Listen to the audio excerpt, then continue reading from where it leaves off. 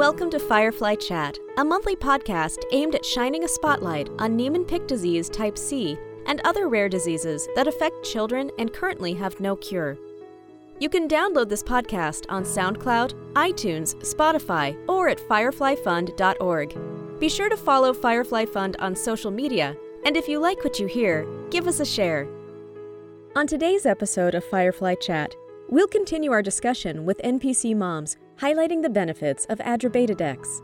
The moms will also share their fears about a future without the medication, the popular topic of risk versus benefit to administer the medication, as well as their thoughts and enthusiasm about adding additional therapies to treat their children and give them the best chance to live long and healthy lives. How does it feel to be told as a mom that the drug is not beneficial? I feel pissed. Honestly, felt like a knife to the heart when they threw that out on our call. I mean, I felt disgusted that they felt okay just talking to us parents from whatever script they had, that they didn't see benefits. Even if we think that there was benefits, they didn't see it. This drug wasn't beneficial. If they want to know about beneficial, they need to ask and be a part of our children's lives, and they'll know. Back to it, it felt like looking at the sky, right? And it's blue, and they are saying, our data tells us that it's purple with yellow dots. And you're saying, no, it's not. It's blue. I'm looking at it. Well, that's not what our data says. And that is what it feels like, but in the most deeply infuriating, frightening, devastating way. And it feels like someone is dismissing my child's life and who she is, and just saying that it's not true and that it doesn't matter. And it's especially upsetting because when we were diagnosed, Marion was not even 2 and she couldn't do the trial. And a lot of the people on the call, we all have kids who got their neurological symptoms pretty early. And those groups of kids are super strong responders to this drugs. And most of our kids would not have been allowed to be in the trial, either because they were too young or because they weren't advanced enough in the disease. And now you're saying, well, the trial didn't show it, but you didn't put our kids who are some of the best responders in there, and their data is not considered. So when you say there's no benefit, you're not talking about our kids. So what are you saying? You're saying that they don't matter, and it's wrong, and it's wrong. So Sarah, your Sky story is really, it hit the point, because it sounds like I am, and you guys also are crazy, and that we can't see what the drug is doing to our kids. So I can't believe it, because we stepped really realistic into this process. And we said, my husband and I said to each other, okay, we hope that our son will stabilize. That is only what we are hoping, just a stabilization. But I'm not crazy if I can see that my son is able again to stand up by himself. So I can make another thing. It's the truth. I can see that he can do it right now. I hear him making more words. He's talking a lot. He never did it before. It's the truth. I don't lie about it. It's just the truth. So hearing them say that it's not beneficial just frankly is ludicrous. It's just total crap. I mean, I think like we've all said, we can witness what it has done for all of our kids. And so to say it's not beneficial directly contradicts the truth that we're all witnessing in what it has done to help our kids. And it's basically slapping us in the face and saying that we're all lying, like Kim said. And I think we all know that NPC doesn't typically give skills back. So if kids are going on this medication and gaining skills back, that's not the disease. That's not the way this disease works. And if the only other thing is this medicine, enough said. I mean, these stories just are so powerful, and I agree with the feeling of being dismissed for our perception of how our kids are doing. What we're experiencing with Abby is such a contrast from what we experienced with Belle. We are now talking about, Abby, who's been on this drug for coming up on 5 years. And she, to this day, has, still has that little palsy. When she looks up, if she tips her head back, you have to look for it.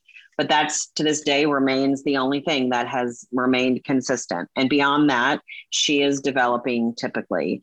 It is such a contrast from what we saw with Belle, who at this exact same age that Abby is right now, 6 years old and 8 months, that's the age Belle was when she lost the ability to walk. She was choking. She was having staring spells. I felt like seizures were right around the corner. And to be honest with you, it's the exact same age that Belle was rescued. She was in free fall. She was this age that Abby is right now, is the age that Belle was when she was rescued in the clinical trial and put in the open label extension and on the drug.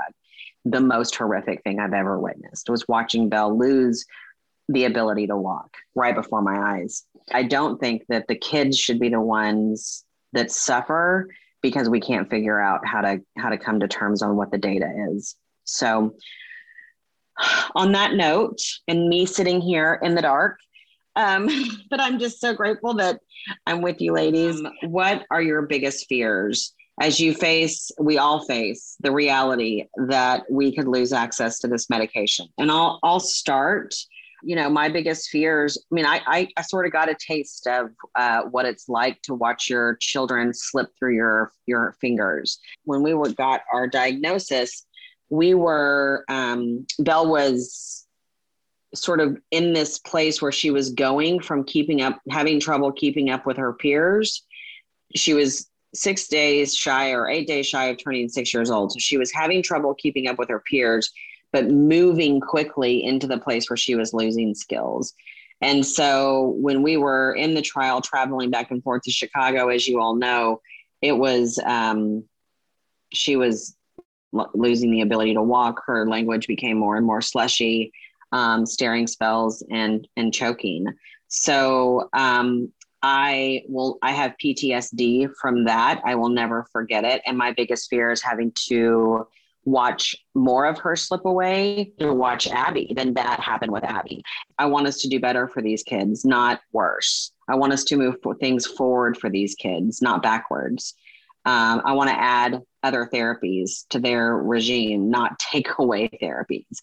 And I think these kids deserve it. Like I said, we've all witnessed over the past year, doctors just throw the kitchen sink at patients who potentially have COVID or maybe on their deathbed associated with COVID. And I don't know why our children aren't entitled to therapies that have human data that suggests that there could be a benefit. On top of the suffering and the hurt that we want to protect our kids from. And one of my biggest fears is the sadness.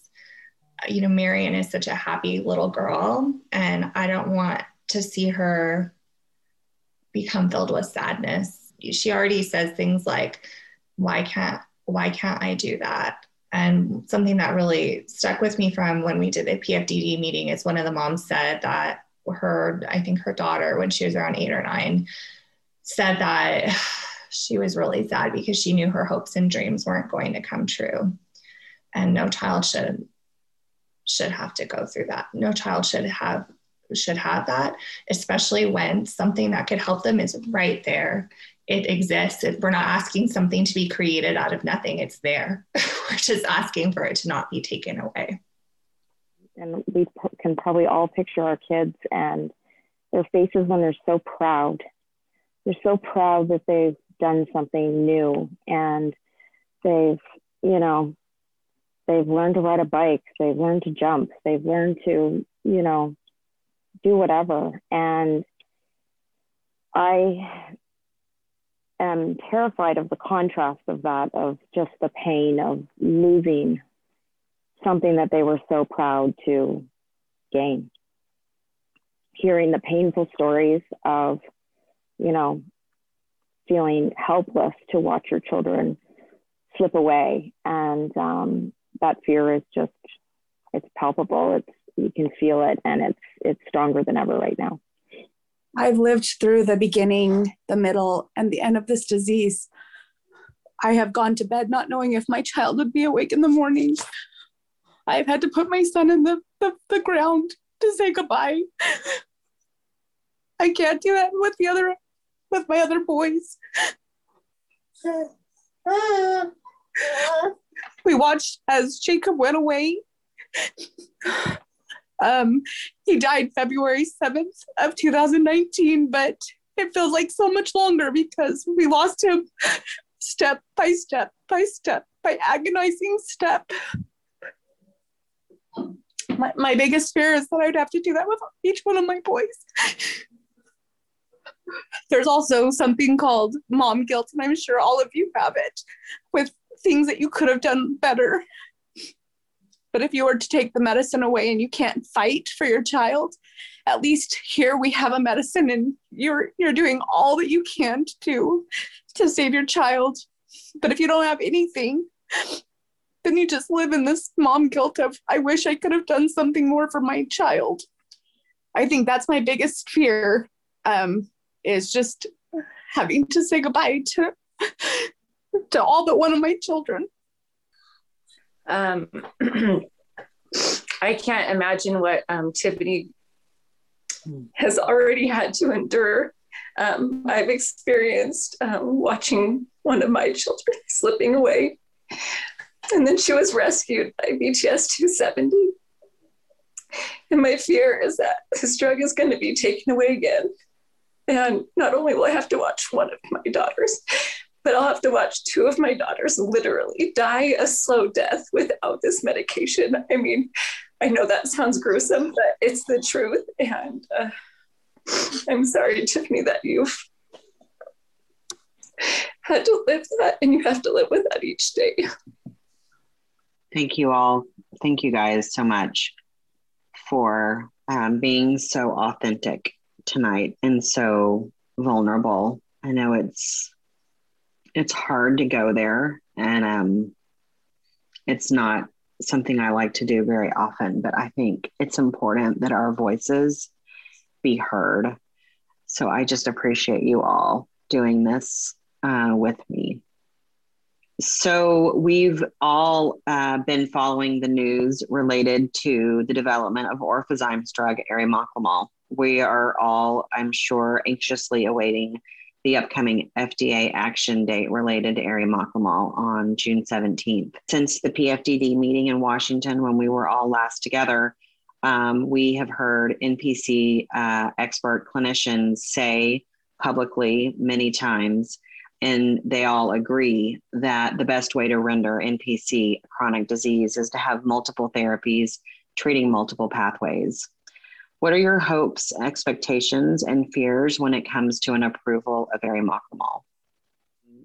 For me, I go back to, if there are drugs out there that are showing that they have a benefit at slowing the progression of this disease, I would like access to those drugs for my children. This is a disease that is 100% of the time fatal, and it is gruesome, and it is, I tell people all the time, like, I don't think childhood Alzheimer's really even does it justice. It's more like childhood Alzheimer's and Parkinson's and ALS all wrapped up in one, and it affects children.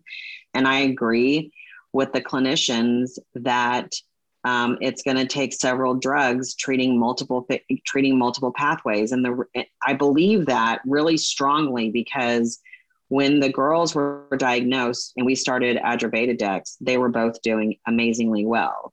And then we added miglustat, and they were doing even better. And I can only imagine that if you treat another pathway, it's only going to benefit the kids too. I agree with you, Pam. Actually, whenever, arimoclomol, the trial kind of started around the time of our diagnosis. The upcoming approval is a long time waiting, and I can't wait for it to be approved. But I'll agree with you. I don't want one for the other. Change is scary. I don't want to replace a drug that I know that works to a drug that I hope that works. They've got different ways that the drug works. Why not use them together? And, the miglustat combined data has shown that this disease can be treated more effectively when there's medications combined. So I can only imagine what adding arimoclomol can add for our children. So expect people to wake up and just see the common sense that we're asking for. It doesn't feel like it's that much. It isn't that much. And I would expect that people will open their eyes and see that, hear that from us. And speaking of other drugs, Zavesca, also known as miglustat, is a drug that has a lot of data behind it and some new data, recently published data supporting its use. So as we all know, though, Zavesca is approved for the treatment of NPC in every other country but the United States. And Mallinckrodt's letter to the NPC community in January stated that miglustat complicated the trial results. So I have a few questions about this and a whole lot of emotions too. But let's just go around the room first. How many mamas in our group have their kids on miglustat? I can't see on the grid because I'm in the dark over here in Texas, but how many parents have their kids on miglustat? We can all raise our hands. I'd really like to hear from the moms who don't have their kids on miglustat. Yeah, I'll share our experience with miglustat. So we didn't put Marion on miglustat at first because we knew Adjuvated-X or VTS-270 was more powerful. We could only channel our energies into one area. So we went for the heavy hitter, and I'm really glad we did. So once we got Marion going on VTS-270 about a year after she had started. So she had made all of that progress. Her 1 year checkup on VTS-270 with Dr. Kravis, her every single area had massive, massive gains. And that was not on miglustat. After that, we figured, let's try and add it in. Let's see if she could tolerate it. Why not? Multiple pathways. It'll be great. We followed the diet. We did everything we could. She just had horrible GI side effects from it that we could not get past. We had her on it in about a year. Wasn't so bad when she was in diapers. When she was trying to potty train, it was horrible. We don't know. Is that a lifestyle that she should have to have? I don't think so. I don't think she should have to live like that. Like my two girls aren't candidates. Kendall has Crohn's disease and she already has severe diarrhea just from her Crohn's disease. So we can't even try it with her. And then Bryn has seizures, and from her anti-seizure medication, she has bowel issues also. So, I mean, it's unfortunately not even something we can add to the plate. So as of right now, VTS-270 is what we have, and that's our livelihood. Jig is not on methotrexate, on miglustat because of his Crohn's disease. Obviously, it's not a choice. He has severe Crohn's disease. So Cameron started miglustat at about a year old, and she was on it for a year. And our experience was, the same as far as diarrhea goes, but with cyclodextrin, Adjuvated-X, we felt like the quality was still there. I also wanted to add that my son was on miglustat for a year and a half before he started Adjuvated-X. And we didn't see any improvements on this drug, and his disease rapidly progressed, as I said before. So miglustat doesn't work for us. It's not an option for us. We started miglustat about 3 months ago. So we know all the credit goes to BTS 270 for as far as he's come. He's doing okay on it. If we have the option for multiple therapies, we want to take all of the therapies. And for Osama, the miglustat, luckily hasn't had as many bad side effects, as it has for some of the other kids. Yeah, I heard an NPC scientist recently describe it as like the layering effect.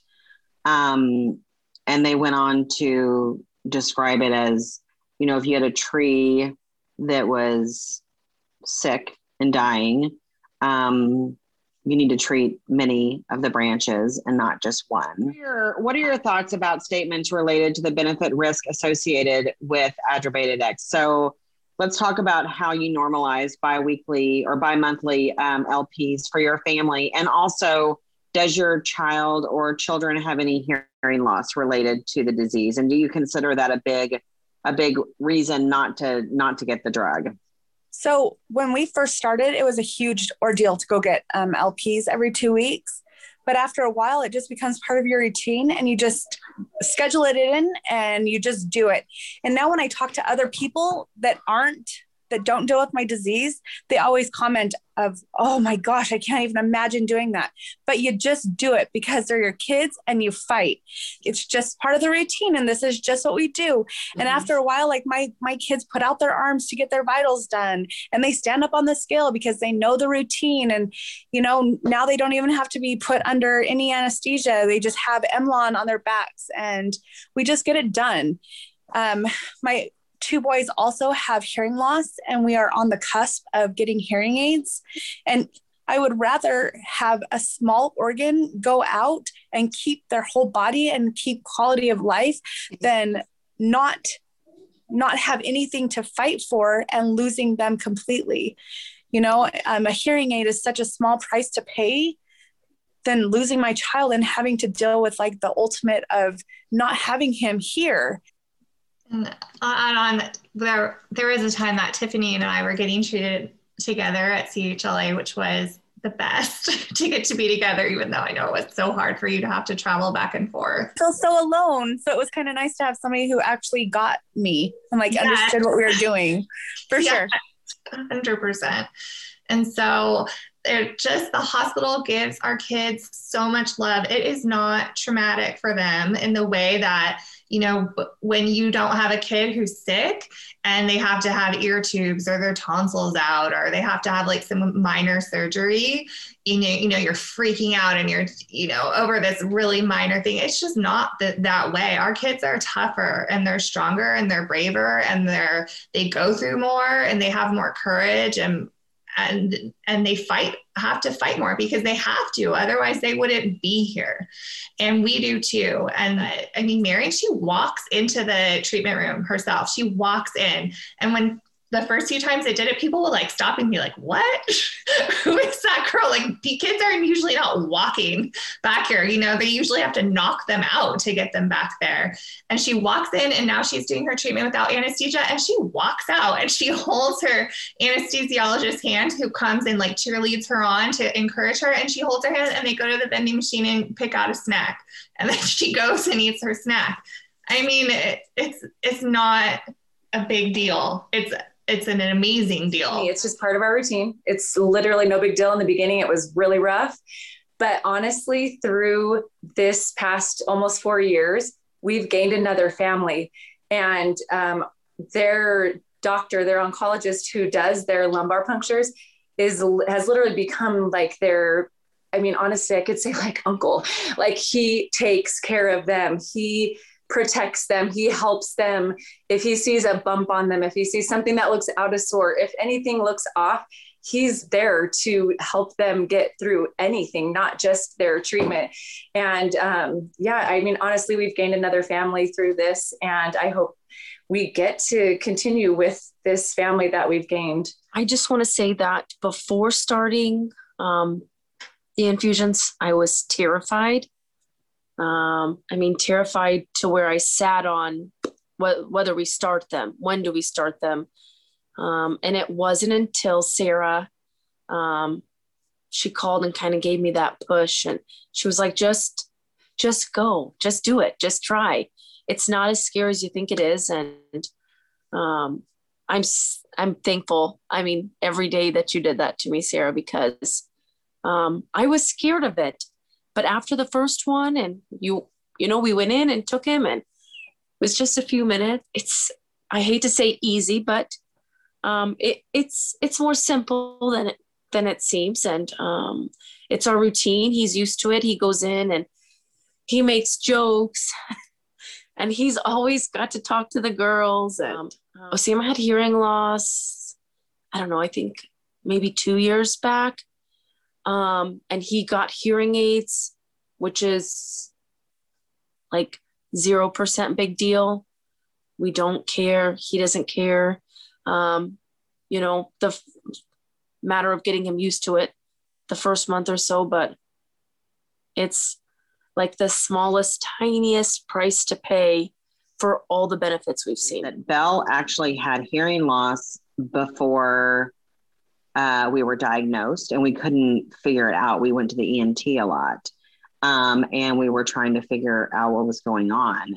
And then when she was diagnosed and we went to the NIH and then to see Dr. Kravis, they suggested that we get hearing aids. And that was actually before we enrolled in the clinical trial. When she was finally put in the open label extension and put on the drug, her hearing has really stabilized. It's never gone. It doesn't continue to go down. She has hearing aids, but we had those before we were on the drug. So her hearing has remained stable since she started on the medication. And then with Abby, she doesn't have any hearing loss. And I don't know why. Her dose has always been fairly low. She's at 400 and she's been on that since she was 2 years old. We've just never experienced any hearing loss with Abby. So for me, the hearing loss conversation is confusing because the disease causes hearing loss. And so you're going to get hearing loss regardless. You're going to either get it from the disease or from the medication.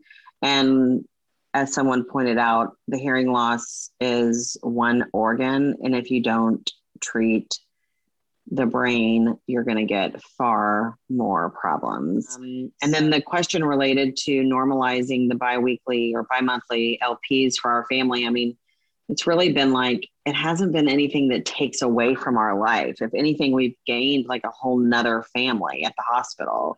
And so we've worked hard to normalize it, but we've normalized it and it is part of our life. And to be honest with you, I see kids come in that I see families there every other week when we go that you get to know, and they're there getting, you know, medication. Some of them are cancer patients getting far more toxic drugs in their kids with far less evidence of efficacy, you know, looking for anything to stop the progression of their disease in their child. And we find these LPs to be, to us, it's 5 hours every 2 weeks. And it's such a small portion of, their very full life. They come home, they play, they laugh. Our routine now is that the night of treatments, they get to pick whatever they want to eat for dinner. And so Paul and I sort of scramble around to figure out what restaurant we can order all that food from. And they're not hesitant to order more than one meal. So that's a fun thing that we put in our LP days. I'd like to end with a question that if you were to say anything at all to elected officials or regulators or industry stakeholders, NPC community leaders or partners, other rare disease parents, and really just the public in general, what is it that what's on your heart, what's on your mind, what do you want to say for your kids and for your family? I would say don't give up on our kids, don't give up on us, and they're not giving up. And if you take this medicine away, that's what you're doing. I would say NPC is a relentless and unforgiving disease. It takes and takes and takes away from our children very slowly and painfully. Everyone knows this. And what I would say to the officials, the regulators, is why, if this disease is just going to take from our children, why would we take medication from them that might help them? NPC has won every single fight it's had. And why can't we support our kids to be able to fight the best that they can from their end? You keep hearing our stories in the media of us losing our children and having to go through what some of you guys have already gone through and what Tiffany's gone through. Please don't wait for our stories to be shared that way. We have a way to save them now. I guess anyone who's listening, if you could put yourself in our situation, and if you have a child, if you have a mother, if you have a father, if you have a sister, a husband, anyone that you feel close to, that you would do anything, that you would give your own life, what would you do for them?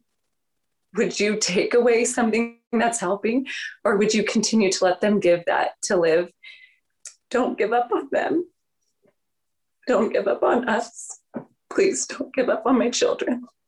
Please listen to all the stories of the NPC moms, because they are the experts and they know so much. Don't understand why a human being decides about another human being that he can't get the chance to live. I can't get that. So please hear our stories. That's so important. These children deserve a chance at as full and happy of a life as possible. And they're able to get that with this drug. There's no time to wait. So like everyone has said, please just don't give up on us and our children. Please give them a chance. Please don't use my son as an experiment to see what happens when you take this away from them. I really feel like these children are on the cusp of changing this disease. They're walking a new path, and they can continue to walk that path if you would let them. Please don't give up on them and help us save our children. Make the right choice. So what I would say is to look at 2020 and Cameron's journey and look at the difference in her life over the past year. And as much as that hurts to say, I feel like her journey is evidence that the drug helps. And to listen to all of our stories, because while they're all different, they all have a few things in common.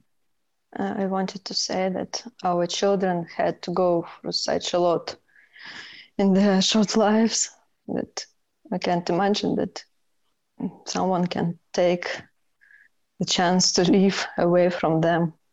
We will be fighting for our children. So don't give up on us. I think what really stands out for me the most is, these are children. It's unbearable to me to think that they could potentially be forced into a study of what happens, when we take a drug away. And I do not want to subject my kids to that study. And I know you guys don't either. So thank you all really from the bottom of my heart for being here tonight and for chatting with us for the Firefly Chat. It means more than you ever know. And we are together. We are a fierce group. Our voices will be heard. So thank you all for standing up for all of our kids. We couldn't do it alone, but we can certainly do it together.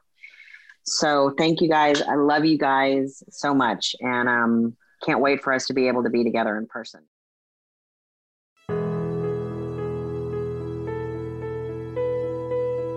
Thank you for listening and for helping us shine a light on NPC. We hope you will join us next month for another episode of Firefly Chat. Join the fight. You must save life.